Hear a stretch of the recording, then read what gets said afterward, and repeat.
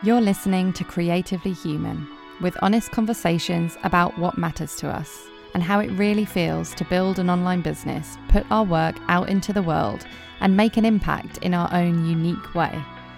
I'm your host, Ruth Poundwhite, business mentor to heart-led creatives. Hi, and welcome to the final episode of the second season of Creatively Human. I have had so much fun recording this season, but I'm also ready for a bit of a summer break. I'll be back in September, and I'm planning on making a few changes to the podcast. And you will be the first to know when I figured them all out. So make sure that you're signed up to my newsletter for updates at ruthpoundwhite.com/newsletter, or that you're following me on Instagram at ruthpoundwhite. In the meantime, could you do me a massive favour? It's the 1-year anniversary of this podcast in October, and I've set myself a big goal of reaching 100 reviews by this time. So would you please be able to leave me an iTunes review? You can do this either from the podcast app or from a desktop within the iTunes app. Thank you so much in advance. I need all the help I can get because at the time of recording, I'm only up to 20 reviews, but I appreciate each and every one of them. Anyway, today's guest is writer, blogger, and fellow introvert Jessica Rose Williams. I loved this interview as we got pretty deep about a few topics, including our feelings about the numbers on Instagram and online in general, finding a voice as women who have previously found it hard to speak our opinions, running a business based on values and how Jessica's minimalist values come into that, plus dealing with criticism and getting vulnerable in what you share. We recorded this a few months ago and we talked a little bit about Jessica's podcast, The Little Chapters, which she hosted with Kate Ferris. Now, since recording, they made the mutual decision to end the podcast. And I wanted to bring it up because I think it's such an important lesson in staying true to what we really want and tuning into how we feel about things. And like Jessica said in this interview, writing will always be her first love. So I totally admire the fact that she has prioritized that. I've included a link to their final podcast episode in the show notes because I think it's such a valuable lesson on letting things go, even when you love them. For now, though, I know that you're going to love this chat with Jessica. Enjoy. Hi, Jessica. Thank you so much for coming on the podcast. Hi, Ruth. Thank you for having me. Could you start by telling us a little about you and what you do? Oh, yeah, the worst question in the world. So I'm Jessica. I write a minimalist lifestyle blog, and that's about it, I guess. That's everything that I'm about. Fitting minimalist answer. Yeah, that's kind of it in its simplest forms. I mean, it's got arms and legs in that there's an Instagram account and a podcast that's come out of it as well. But that is the hub of everything that I do. Yeah. And I'm really keen to dig into talking a bit about how you have fostered such an engaged community because you haven't had your blog for that long. Am I right? It's been it's just had its second birthday. Yeah. So I think it's amazing that you've got such an engaged community in this length of time. So I'd love to talk a bit about how you have built that up. I mean, I had my Instagram account before I had the blog.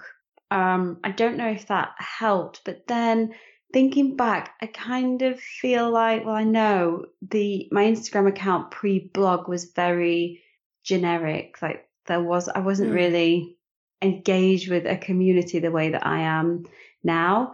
The way I've fostered the community, I mean, it's a priority for me, I guess.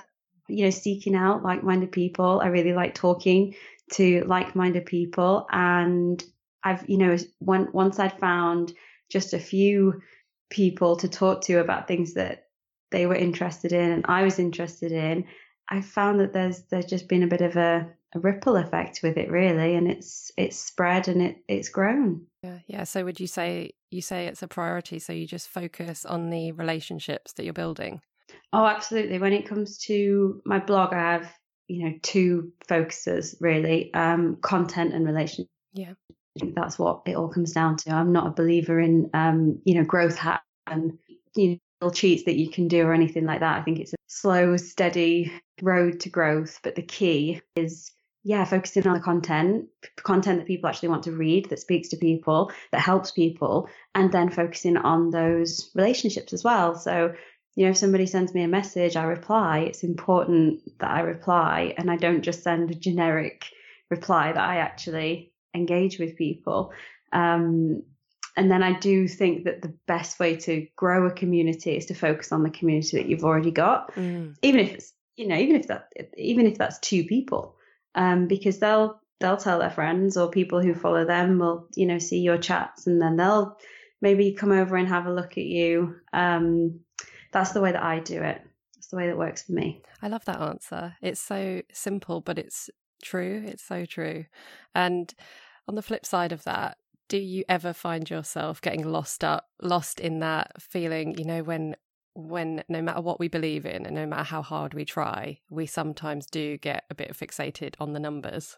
Oh yeah, definitely. I mean, it's really hard not to, isn't it? Every time you, I spend a lot of time on Instagram, and every time you log into Instagram, that's the first thing that you see is the number that's next to your name, the number that's next to someone else's name, the number next to the pictures.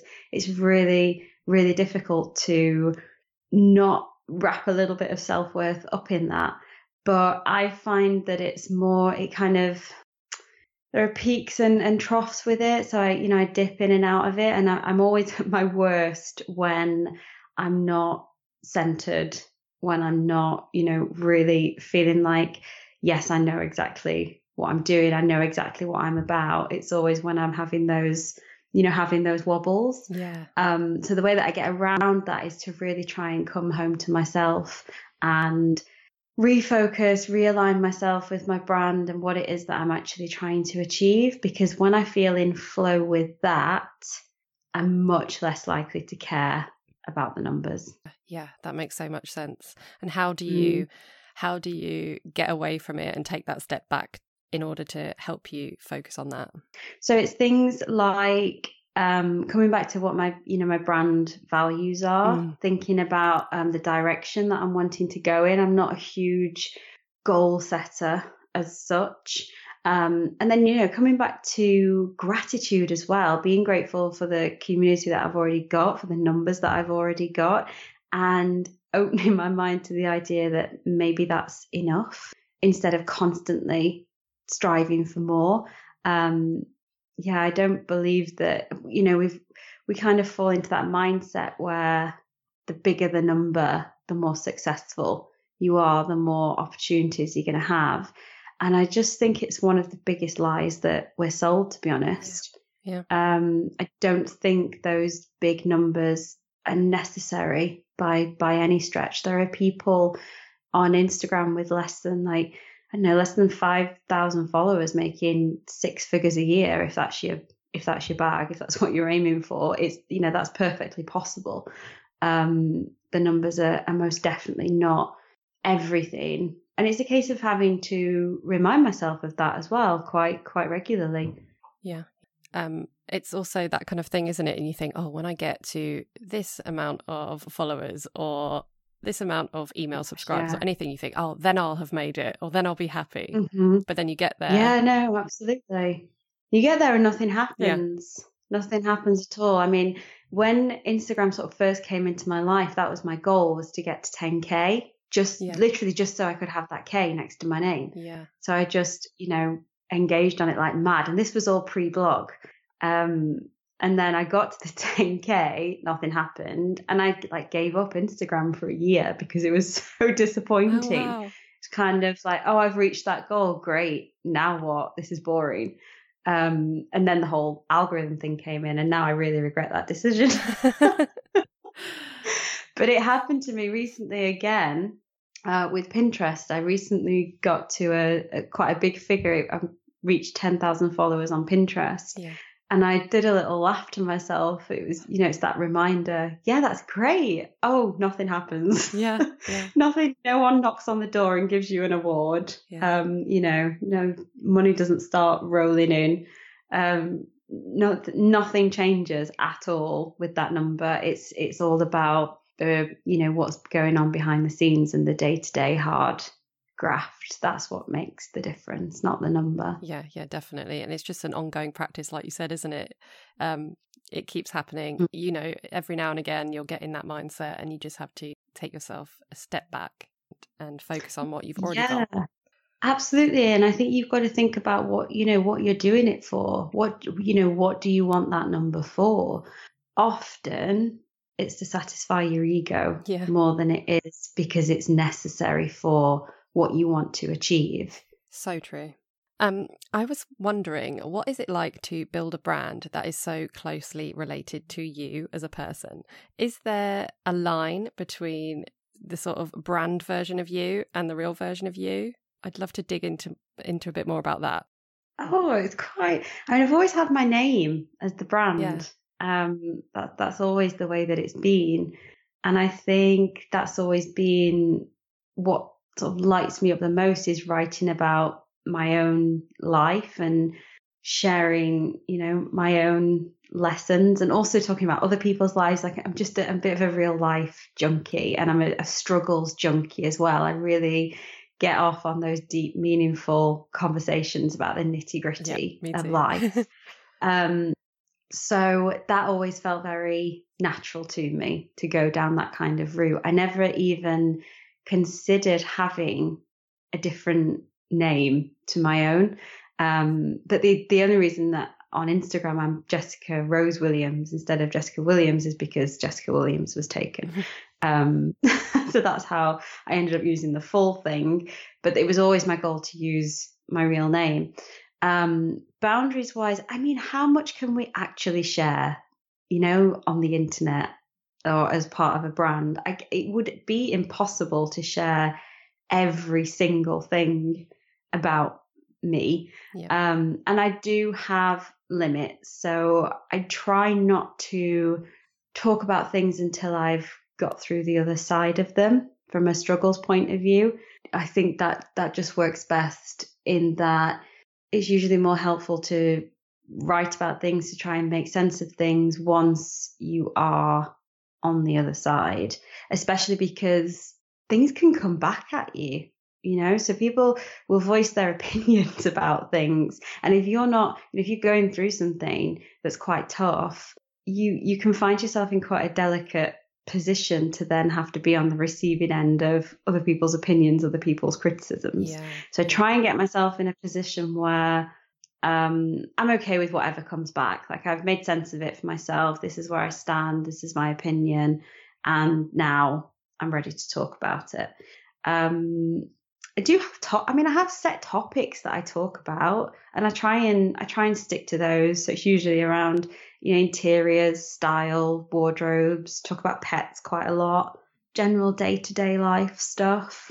Off limits, I don't really talk about my marriage very much. That feels like I want to keep that private and keep that protected. I have 2 stepchildren as well, and I don't talk about being a stepmom because I feel like those aren't necessarily my stories to tell. Yeah. And I think it's important to differentiate the difference between the two because, some stories are ours to tell and some aren't. And then that's not fair to, think you're okay to just start telling other people's stories. Yeah, that makes sense. Have you ever had times when you mentioned actually when you got to that 10K on Instagram, you disappeared from Instagram for a bit, but since you've had your blog and since it's become your business, have you ever had to just hide away for a bit? Yeah, I did over Christmas this year, actually. I took 2 weeks where I went pretty dark. I always struggle with Christmas anyway, and I'd had it in my head that this last Christmas I would just take 2 weeks off completely. And we went away for a week as well, so that kind of helped. It was hard though. I found that, after a few days, I did want to get back in touch with everyone. Like I missed everyone. Yeah. when you're used to talking to people. But for the most part, no, not really. Not really. I don't feel like I need to take, regular periods of time where I'm disappearing just yet. But I love what I do, you see. I absolutely love what I do. See, my problem I find is I love what I do, but then I do it too much, if that makes sense. And I let it spill out over into times of the day when I don't really want to be on or I've got that introvert limit as well. And I just tend to hit it. And then I seem to be like wanting to retreat and hide away. Although I haven't been visible online for as long as you have, so because I've run a business very sort of behind the scenes. So maybe it's just a case of getting used to it. I don't know. Yeah, I guess it's figuring out what your boundaries are. I guess I think it's important to get those right. Do you feel sort of energized by online interaction, or do you find that as draining as you find real life interaction and socializing? I think it's a bit of both. It depends. Yeah. It's definitely not the same as in real life, like interacting online, but sometimes it can become quite draining. How about you? I find emails and DMs are the most draining for me. Yeah. So I get quite a few of those, and I always think, if someone's taking time out of their day to get in touch with me, I always want to reply. But it's getting to the point now where that is becoming a bit of a struggle. And the way that I've decided to deal with it is to allocate a certain amount of my time each day, right, yeah. And I'll get through as many as I can. And then after that, it's, that's my limit, because I think if you're not protecting yourself, if you're not protecting your energy, then everyone's, going to suffer as a result of that. And that's not fair. Yeah. And I guess you reach a point where you're getting that many DMs that you just can't reply to them all. Yeah, exactly. Or that's all you'd spend your time doing. Yeah. And then the real work doesn't get done. And going back to that sort of community that you're fostering, does that make you feel bad when you don't reply to them? Or have you just made peace with that? I've just had to make peace with it, I guess. Yeah. I've just had to make peace with it. I mean, it is a priority. It's high up there on the list, but sometimes I do fall behind with it. I only have so many hours in the day. Sometimes when DMs get really, when it gets like, the 99 plus requests, it just feels so overwhelming to even start that I'll delete them all and then start afresh. I've done that recently. Right. Yeah. And then it feels easier to try and keep up with them. Yeah, that makes sense. And it's something I think about because there's something like really nice about when you're at the earlier stages of like building up a blog or building up a brand, the fact that you can have that time to communicate on a really deep level with everyone that follows you. But I guess there just comes a point where it's just not sustainable anymore, even if those relationships really do matter to you. So I feel like it's interesting to think of it like that. It is, because we always get, I know in my first few months of blogging, I remember that as a very frustrating time where I just wanted to get to where I wanted to be. And that I think often we feel like that, and that's a real shame, because there's a lot of beauty in those early beginner days. You have got more time for people. It is the time to foster those very deep connections with people as well. Yeah, definitely. So you've recently made the move to podcasting as well. I was wondering, how do you feel about it compared to blogging? And does it feel different putting yourself out there in that way? Yeah, it feels really, really different. Oh my gosh, the first time that we, Kate, I mean, I wouldn't be able to do a podcast without Kate. Yeah. I wouldn't have the confidence to just jump on and talk. So I'm really grateful to her that I've got a buddy that I could enter the podcasting world with. The first time I sat down to record, I was so nervous. And those, if I listen back to those early episodes, I can hear my voice. I mean, we're not even that far in now, but I really love it. I really, really love it. I love that we can bounce off one another. It's nice having a co-host to talk with. And I love how we can go deeper into conversations as well. But my first love will always be writing. Yeah, for sure, over podcasting. I think there's a time and place for both, but yeah, writing is definitely my favorite. That's my love. When it comes to the podcast, some of the topics that you talk about are really just like digging into like big life things, aren't they? And like getting a bit philosophical. I told you I'm a life junkie. Yeah, I'm a real life junkie. And I don't know, does that feel like vulnerable, putting yourself out there in that way, like your opinions and your views on all kinds of topics? Yes, it does. It helps that I'm doing it with a friend and someone that I trust and feel comfortable with. Like I said, I wouldn't just be able to jump on like I am now in the bedroom alone if you weren't here, to just rattle on about my opinions and thoughts about all those deep topics. There's no chance that I'd be able to do that. So I guess I kind of forget, because Kate and I built up a friendship before we dived into the podcast. So it feels like a safe space. Yeah. And I guess what I tend to do is just forget that we're recording, to be honest with you. And then I'll have to listen back for the edit and I'll think, oh my gosh, can't believe I said that. But, you know, it's fine. We've had a few like bad reviews, people who don't like what we have to say, but I guess that's just part and parcel of putting yourself out there, and you have to think about all the people that love it in relation to the people that don't. Yeah, I would imagine, because you are getting quite it's just like your philosophy on things, isn't it? So not everyone's going to agree with it, I suppose. But an interesting thing I found is I recently made a pact with myself that I'm going to review more podcasts. Like, since I've started my own podcast, I thought, right, I'm going to support other podcasters and review, because obviously podcasters are always asking. Reviews matter, don't they? Yeah, no, reviews matter so much. Yeah. And I had no idea just how much they mattered until I started podcasting. Exactly. So I do the same. I sprinkle them wherever I go on the internet now, reviews. Yeah, exactly. And when I did that, it kind of opened my eyes. So some of the bigger podcasts, I noticed, some quite harsh reviews on them. And I was just like, what? I couldn't believe it. And I suppose in my mind, I thought I was trying to remember, that even these podcasts that I love have got people leaving them negative reviews. And I was just sort of trying to remember that for myself and my podcast, and how it's just something that is like par for the course, even though it must be really, really difficult to take. Yeah, no, absolutely. It's part and parcel of putting yourself out there. I don't know if you've read the Michelle Obama's autobiography, but she talks about this quite a lot in there, about how everyone, anyone basically who ever had something to say has got arenas full of people that disagree with them.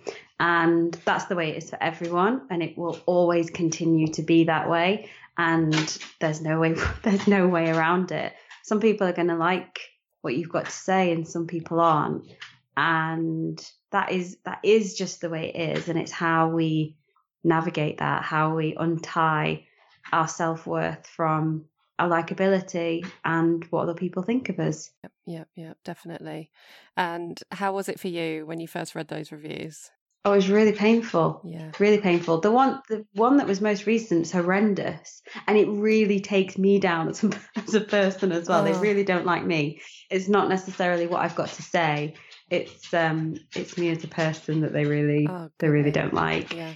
It made me cry. I was crying in the bathroom after reading that one. It really, really hurt. It took a few days to put myself back together. Yeah. But I did put myself back together, and then, I'll be jumping on again with Kate later on this afternoon. And you think about the people who you are doing it for, the people who need the podcast, who love it and rely on it every week. Yeah. You have to do it for them, and also for yourself as well. Because I think, especially as women, we've spent so long being shushed and not having a platform and not having somewhere where we can speak uninterrupted.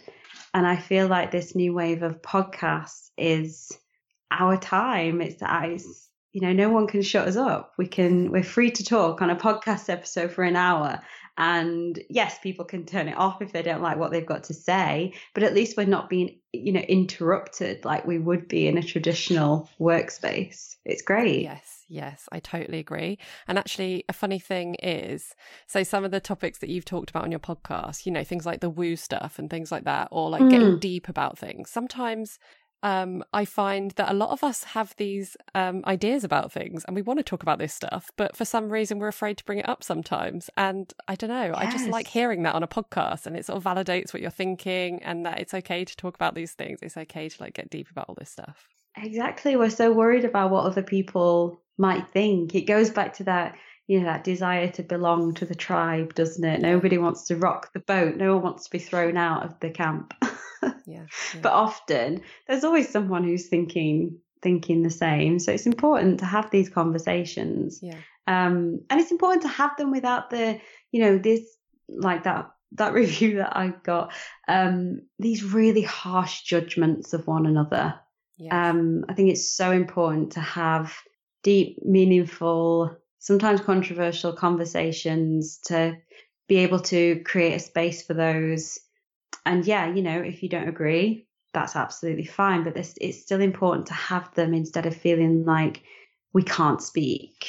I think for me, that's unacceptable for anyone to feel like they don't have a voice. They're not able to speak. I think that's awful. Yeah. I never want to think that. I hate to think that people feel that way.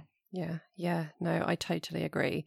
And I suppose a lot of us, and as women, like you said, I guess we are rocking the boat a bit because things are changing, aren't they? And we're all sort of in new frontier when it comes to podcasting and sharing online and running our own businesses and outwardly giving our opinions. And I've totally lost my train of thought, but yeah, it just makes sense, doesn't it? That it's going to be a bit scary sometimes to kind of do all this and put ourselves out there in this way. But yeah, it doesn't mean it's not worth doing. Yeah, I mean, when I was growing up, I wasn't, encouraged to be loud and proud with my opinions and speak my mind. I was encouraged to, smile and look pretty and be polite and don't upset people. So of course it feels scary. It's all very, very new, but it's so exciting, so exciting. I'm really excited by what's coming through in media at the minute, and new media as well. Traditionally it was always who could get the bylines in the newspapers and magazines, or who could make it onto a radio station. I mean, how difficult is that to do? But now we can just carve out our own platforms and go for it. It's so exciting. Yes, it really is. Speaking of the podcast, has there ever been anything that you've said that has either, I don't know, that is someone in your real life has listened to and had an issue with, or that you felt like too vulnerable about and just wanted to take down? I've not had anything from real life. To be honest, I don't like to think about people that I know in real life listening to it. Me too. I'm the same. Exactly it's the same with it's the same with writing on my Instagram. If anyone sort of tries to talk about it with me in real life, I'll just completely shut down because I just don't like to think of anyone I know reading it or listening to it. I'd never put anything out there if I thought about those people. Same here. Same. So I have to. Yeah. It's so interesting. I'm glad it's not just me. I have to park them. No, definitely not just you. What have I said? I must have done something. What am I thinking about? No, I don't think so. I can't think of anything. Nothing's coming to my mind. There was a because Kate and I can disagree quite a bit, and I think there's a bit of worry about that sometimes. I don't know. As women, I think we try and agree with each other where possible. Yeah. I think I definitely find it difficult to voice an opinion when I disagree with somebody. That's still very much a process for me. In an ideal world, we all get on so well and agree with each other. And me too. That feels great. Yeah. But when you have to put forward an opinion of, well, actually, I think, and then stand by it, that's quite difficult. So Kay and I disagree quite a bit. So it's been a really good practice and a great learning curve for me. Sometimes I can think, I don't know, but it's always fine. It's always fine. When you listen to it back, to be honest, I think it adds colour to the podcast. I think it's quite boring to listen to people who just agree with each other all day long. Yeah. No, I agree. Definitely. It makes it more engaging.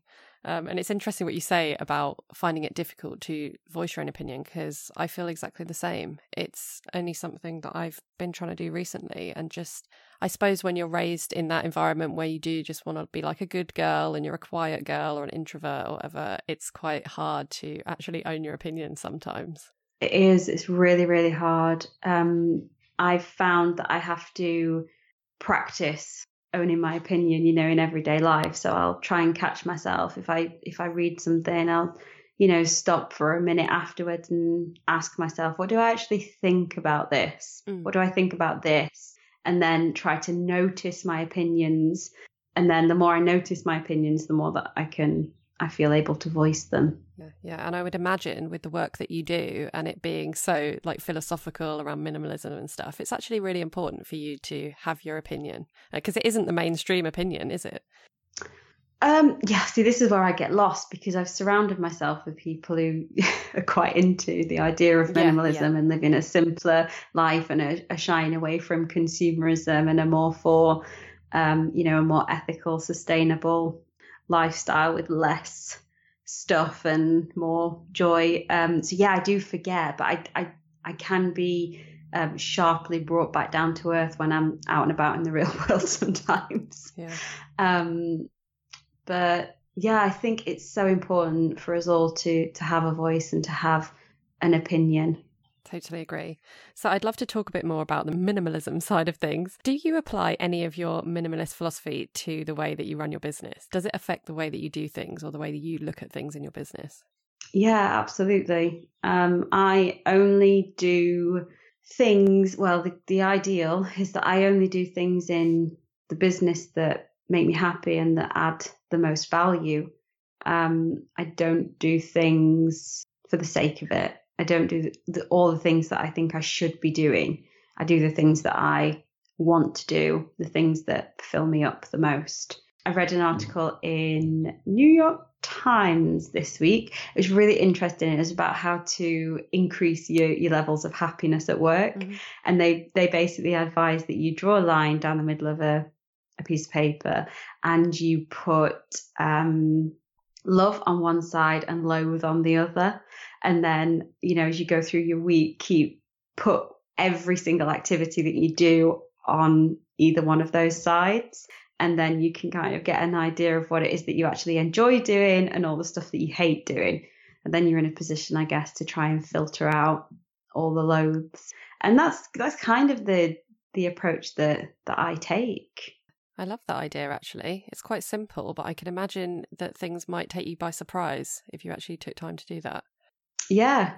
Well, yeah, I mean, awareness is key for things like that. It's tricky with blogging and writing because there is that, there is that set path and all those should do's. If you Google how to blog or blogging tips, oh my gosh, would you be inundated with a whole load of opposing advice? But it's about doing what's right for you, because I think, how do you want to spend your days? Do you want to spend them enjoying yourself, or do you want to spend your days doing what fills you up and what makes you happy? I know which side I'd rather sit on, but then it's getting over the mindset of, oh, well, that all sounds well and good, but I actually, I have to do this stuff and I hate it, but I have to do it. And it's really a process of giving yourself permission to think a little bit more broadly and open your mind up to the idea that maybe you can spend your days doing what makes you happy, which is everything we're told isn't possible, isn't it? Yeah. And how do you go about cultivating this level of self-awareness to kind of separate what you really want from like what society and media and all the blogging experts and everyone is telling you? I guess it comes back to what I was saying earlier about really coming home to yourself. And I think knowing yourself and paying attention to how things make you feel, that's a huge part of my day-to-day. I mean, I have quite regular psychotherapy as well, so I'll talk about all this stuff there. And she helps me so much. Anyone who, has struggles and has the means to go into therapy, I'd highly recommend it. Usually over coaching as well, I would say. It's cheaper. So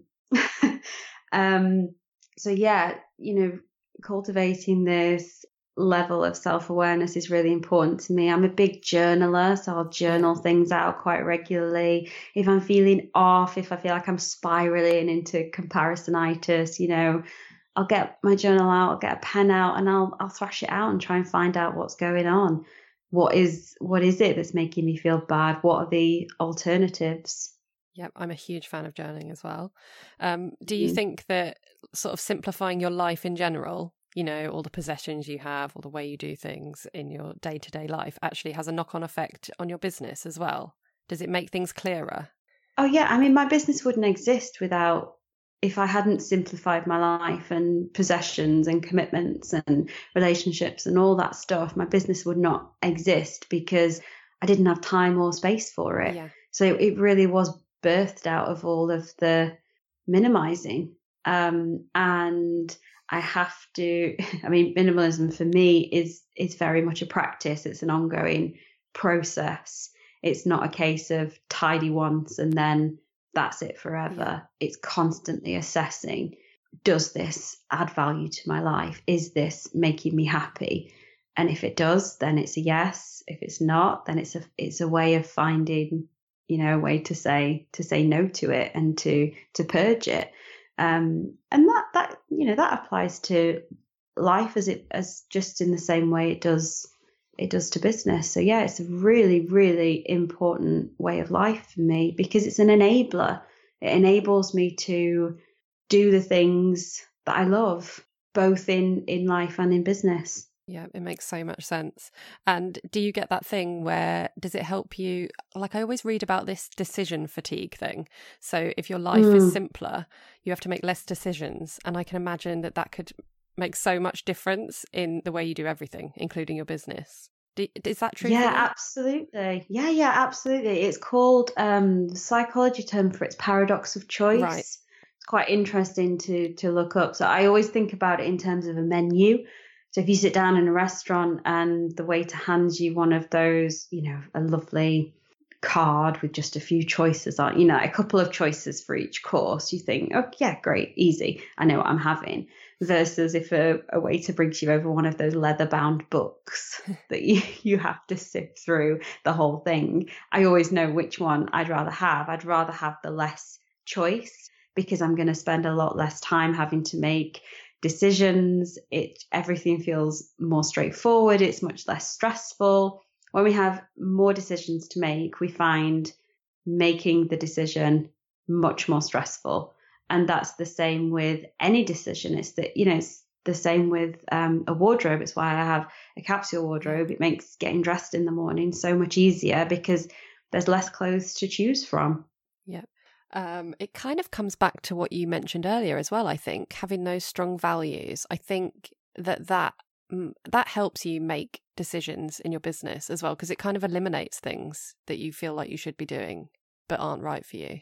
It does. I think values is, oh my gosh, I think I could talk to you about values for hours. Values are so important and often so overlooked. The values in my business are at the heart of it.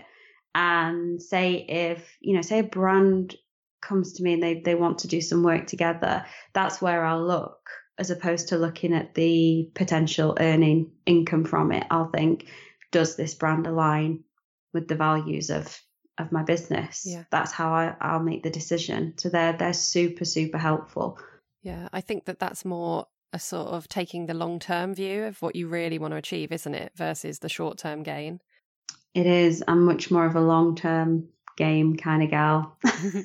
I think it's hard to think that way sometimes. I guess it's like what we were saying earlier about focusing on the numbers. It's hard to always stay in that place, but it's so worth it when you do. It is, because I mean, you can build a business pretty quickly, and there are, growth hacks out there, but it's about, I want something that's sustainable, something that will support me long term. I want something that has arms and legs, and I want something that I can stand on the weight of. So something that, something that means something. That's so important to me. Yes. And I think that takes time. I don't think that can be built overnight. And again, I think that's another lie that we're told in business, is this illusion of overnight successes, because usually when you unpick it, it's not an overnight success at all. They've been at it for years and years and years. So important to remember that. But unfortunately, the internet is full of these stories, isn't it? Well, it's clickbait. People, it's you're going to read something because we're a bit lazy, aren't we, really? Let's be honest. And if something's quick and easy, we'll do that.